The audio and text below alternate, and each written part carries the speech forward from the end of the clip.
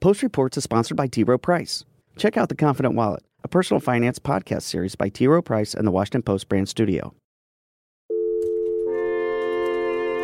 From the newsroom of the Washington Post. ¿Cómo estás? Te habla Arelisa Hernández del Washington Post. This is Cleve Wootson with the Washington Post. It's Ellen Nakashima with the Washington Post. This is Post Reports. I'm Martine Powers.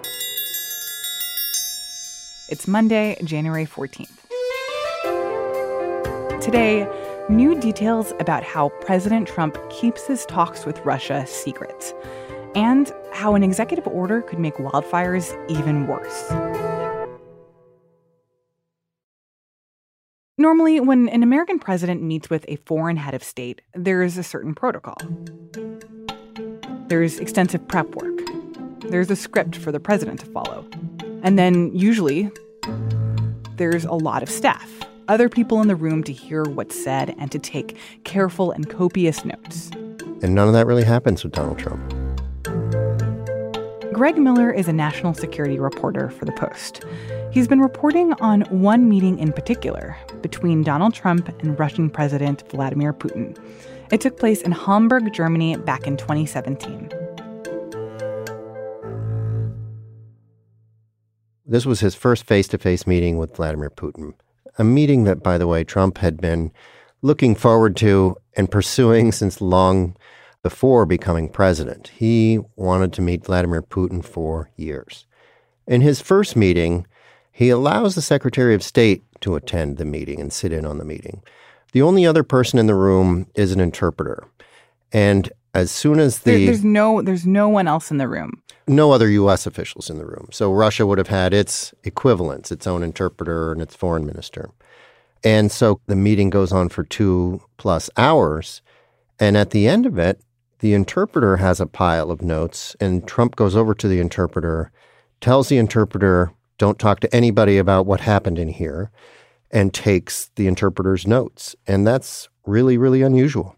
Why is that important? Well, it's important on a couple of levels, I think. One is that it shows that Trump is trying to conceal what's happening behind closed doors in his meetings with Vladimir Putin, not just from the public, which, a president might have the right to do, but from his own people.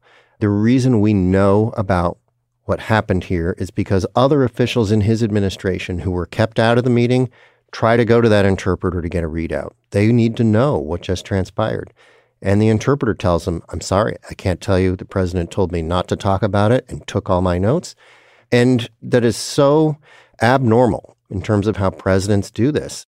What happens in Hamburg in Trump's very first meeting with Putin becomes part of a much broader pattern. It plays out over other meetings. They have met now in at least 5 different places around the world over the past 2 years. And there's almost no record of what happens in those conversations. In some cases, there's not even any U.S. person present. And, this is for a president who campaigned by saying awfully complimentary things about Vladimir Putin and who often seems to toe the Russian line on major issues and make decisions as president that favor Russia. He wants to pull U.S. forces out of Syria, for example, which is something that Russia has wanted the United States to do for a long time. It was only a week or two ago that Trump said that the Soviet Union then was within its right to invade Afghanistan in the 1970s. Nobody says that except a Russian politician or a Russian leader. Where do these talking points that Trump mimics or repeats so frequently, where do these talking points come from? So the fact that Trump is essentially meeting in secret with Vladimir Putin bolsters the idea that a lot of his decision-making is in response to what he's heard from Putin or what he thinks would be beneficial to Russia. And that's one of the other details in the story. So one of the workarounds that you end up having is officials can turn to what U.S. intelligence agencies get in monitoring Russians as they talk to one another after these meetings. What do they think they got out of this meeting with Donald Trump? And, what I was told was really interesting was that these sorts of things exist, this sort of intelligence exists. There's been a reluctance at times for U.S. intelligence officials to bring this material into the White House because foreign leaders are often disparaging Trump or his senior aides like Jared Kushner. They will say things about how they can't believe what the meeting was like, or they can't believe how much success they got, or how easy it was to manipulate this president. And those are not the kinds of things you want to bring into a discussion at the NSC at the White House. So you reported over the weekend on this fact that the notes from that meeting were never shared with other staffers, that the interpreter was told that they could not say anything about what transpired in that meeting. What did President Trump say in response? So I think this happens on Saturday night. He calls in to Fox News, basically, on a show that's very friendly to him, and claims that this was all above board, that these were nothing to see here. Normal meeting, meets with many world leaders, that the notes from that meeting are open to anybody. That meeting is open to anybody. It's not under wraps, which is just not true. I mean, he didn't even allow his own Russia advisor into that meeting. His top advisor on Russia in the White House is one of the officials who went to the interpreter trying to scrape together some details of what had happened. Obviously, House Democrats, now that they're in control of the House, they have been talking for a while about their desire to use their newfound power to investigate the president, to kind of put more pressure on this idea of finding out whether the Trump campaign was colluding with Russia. What have they had to say about this new revelation, and what are they planning to do next? The chairman of the House Intelligence Committee, the chairman of the House Foreign Affairs Committee have both said that they would like to go after the records. I mean, the House Foreign Affairs Committee plans to set up an investigative entity just to look at, in large measure, at Trump's relationship with Putin and all of the secrecy surrounding it, including trying to get at records of his meetings with Vladimir Putin. What has been said? What can we learn about it? What slender records even exist at the State Department? I think those are things that House Democrats are going to be digging for in the next 6 months. Is there a chance that they'll subpoena that interpreter to force them to share what they'd been interpreting during that meeting with Putin? Yeah, I think there's a good chance of that. I think that Adam Schiff, the chairman of the House Intelligence Committee, tried to do that last year. When Trump met with Putin a second time in Helsinki, he didn't allow any staff into the meeting. It was only an interpreter, which was really disconcerting to many people. And some Democrats in the House at the time said we should try to get that interpreter up here to testify or reveal what she witnessed. I mean, there is a problem there. It is that interpreters are not there to take voluminous, comprehensive notes. They're there to translate, to turn English into Russian and Russian into English. So even if these notes still exist, they may not represent a comprehensive account of everything that transpired. What do people believe that Trump and Vladimir Putin discussed during these meetings? Well, I mean, Trump has told us at times in press conferences that they talk about lots of issues like Syria and other things in Israel, which is undoubtedly true. But the only thing we know about this case in the Hamburg meeting is that the interpreter, when pressed by others in the White House about what had happened, would only talk about one thing. The interpreter acknowledged that the subject of Russia's interference in the election had come up, that Putin had denied it, and that Trump had responded by saying, I believe you, telling the Russian president, I believe what you're saying. You didn't really do it, which is an astonishing thing. This is not what his own intelligence services have told him repeatedly. And I think that's part of why he doesn't want a detailed record of this meeting even distributed inside his own administration, because people would be reading troubling statements that Trump is presumably making to the Russian president. Interesting, because I feel like you could look at this and just say, well, yes, President Trump is a president who likes to act unilaterally, who often doesn't take the advice of his advisors. And of course, in this situation, he'll just want to sort of like fly solo and go it alone and not have his advisors there. But what you're saying is that there is evidence to suggest that this is because there are actual things that were discussed in these meetings that he did not want publicly known.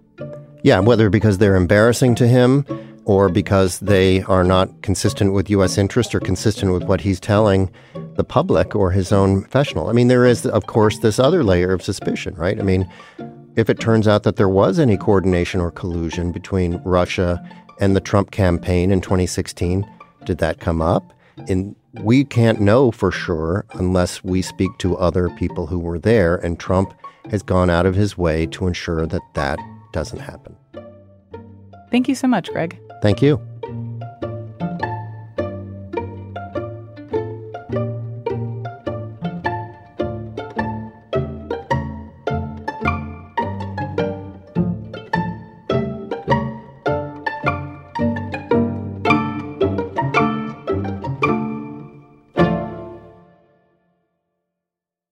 Last year, President Trump took a tour of Paradise, California, following the state's deadliest wildfire in history.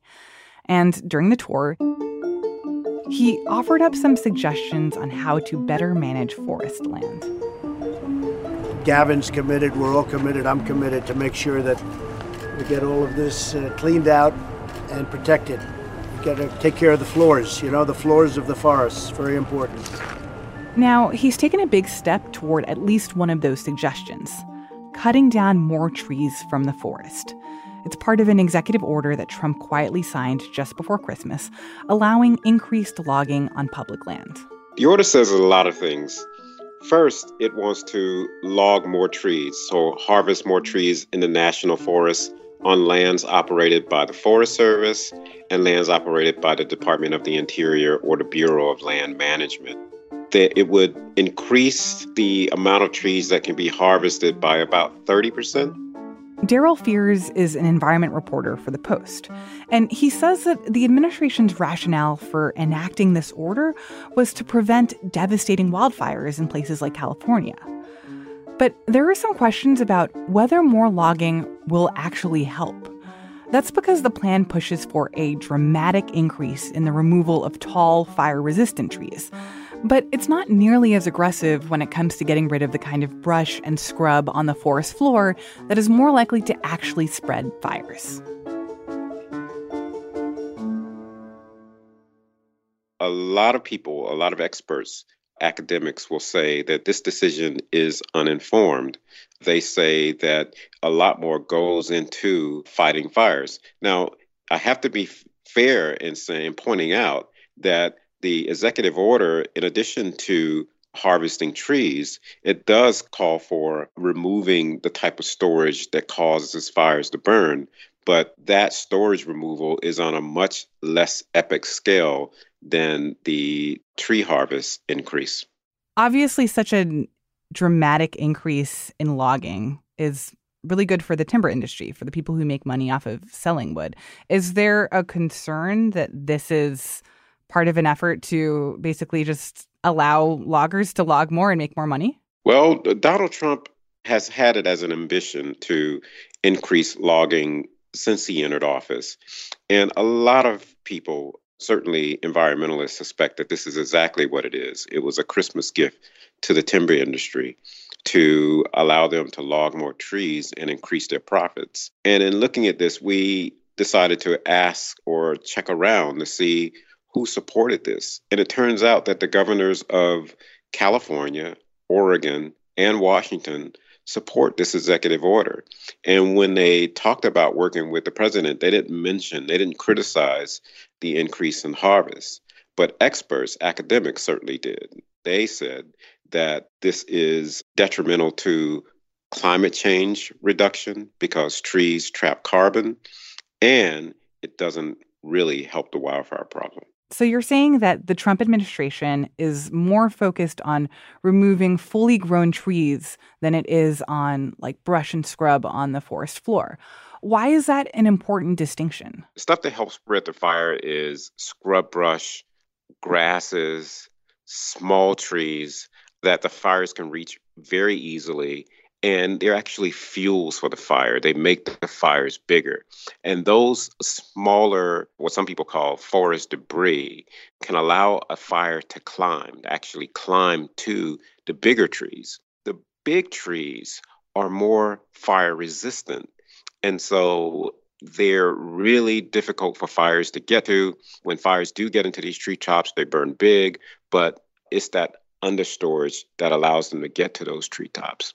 But when you remove big trees, that can possibly allow fires to spread a lot more quickly and move faster past trees that aren't there. So basically what you're saying is that what the Trump administration is seeking to do here could have the adverse effect of actually increasing fire's ability to spread. Yeah, that's the fear. That when you take very large, mature, older trees, less flammable trees from the forest, then that creates its own hazard. Now, large trees, they burn quickly, are trees that have died, trees that are infested with beetles, and they're just sitting there dead, dry, ready to burn. But those trees aren't valuable for timber harvesters. Those trees don't sell. Well, so what would actually help the wildfire problem, at least according to experts who say that logging isn't going to be the answer? They say that the removal of understorage or taking away the things that fuel fire is one way. The other way is to make real advances in dealing with climate change, to begin to stop more greenhouse gas emissions, which the Trump administration refuses to do. But the drying West and the drought is a major problem when it comes to wildfires. The third thing is to stop allowing so many people to live in what's called the wildland-urban interface, which is allowing development to expand farther and farther from the urban core and closer to the edge of forests, putting people in a very vulnerable position. But at least for now, it seems like that's not the part of the problem that the Trump administration is focused on addressing. The Trump administration doesn't seem to be focused on that at all. The executive order doesn't mention any of that. It only looks at increasing relatively few acres of understorage removal on Forest Service lands and interior lands. That work is already being done. That can be dramatically increased. And right now, there's not much funding for that work. Thanks so much for talking with us, Darryl. I appreciate your having me.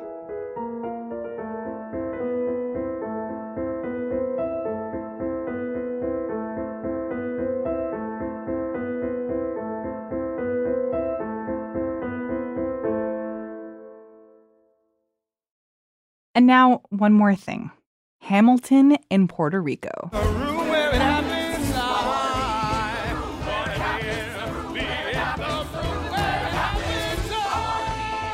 The Tony-winning musical opened in Puerto Rico on Friday. And, of course, creator Lin-Manuel Miranda reprised his role as Alexander Hamilton. The production will run for 3 weeks, and the proceeds will raise funds for arts initiatives on the island, which is still recovering more than a year after Hurricane Maria.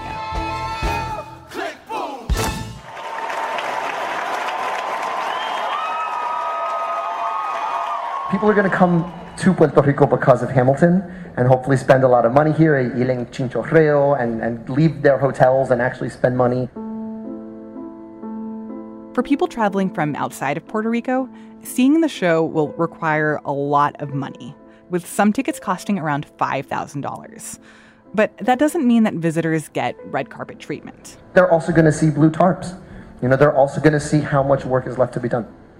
Despite the challenges in Puerto Rico, there has been progress, which Miranda says has been possible thanks to the people who live there. Puerto Ricans are the most resilient people on the face of the earth.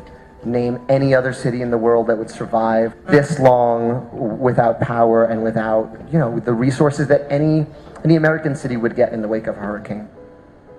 Some lucky locals, however, can get tickets starting at $10, the bill with Hamilton's face on it.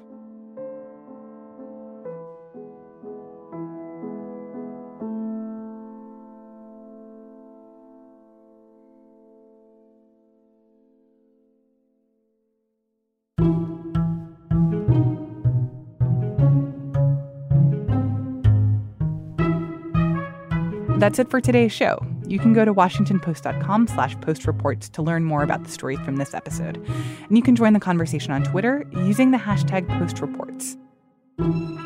I'm Martine Powers. We'll be back tomorrow with more stories from the Washington Post.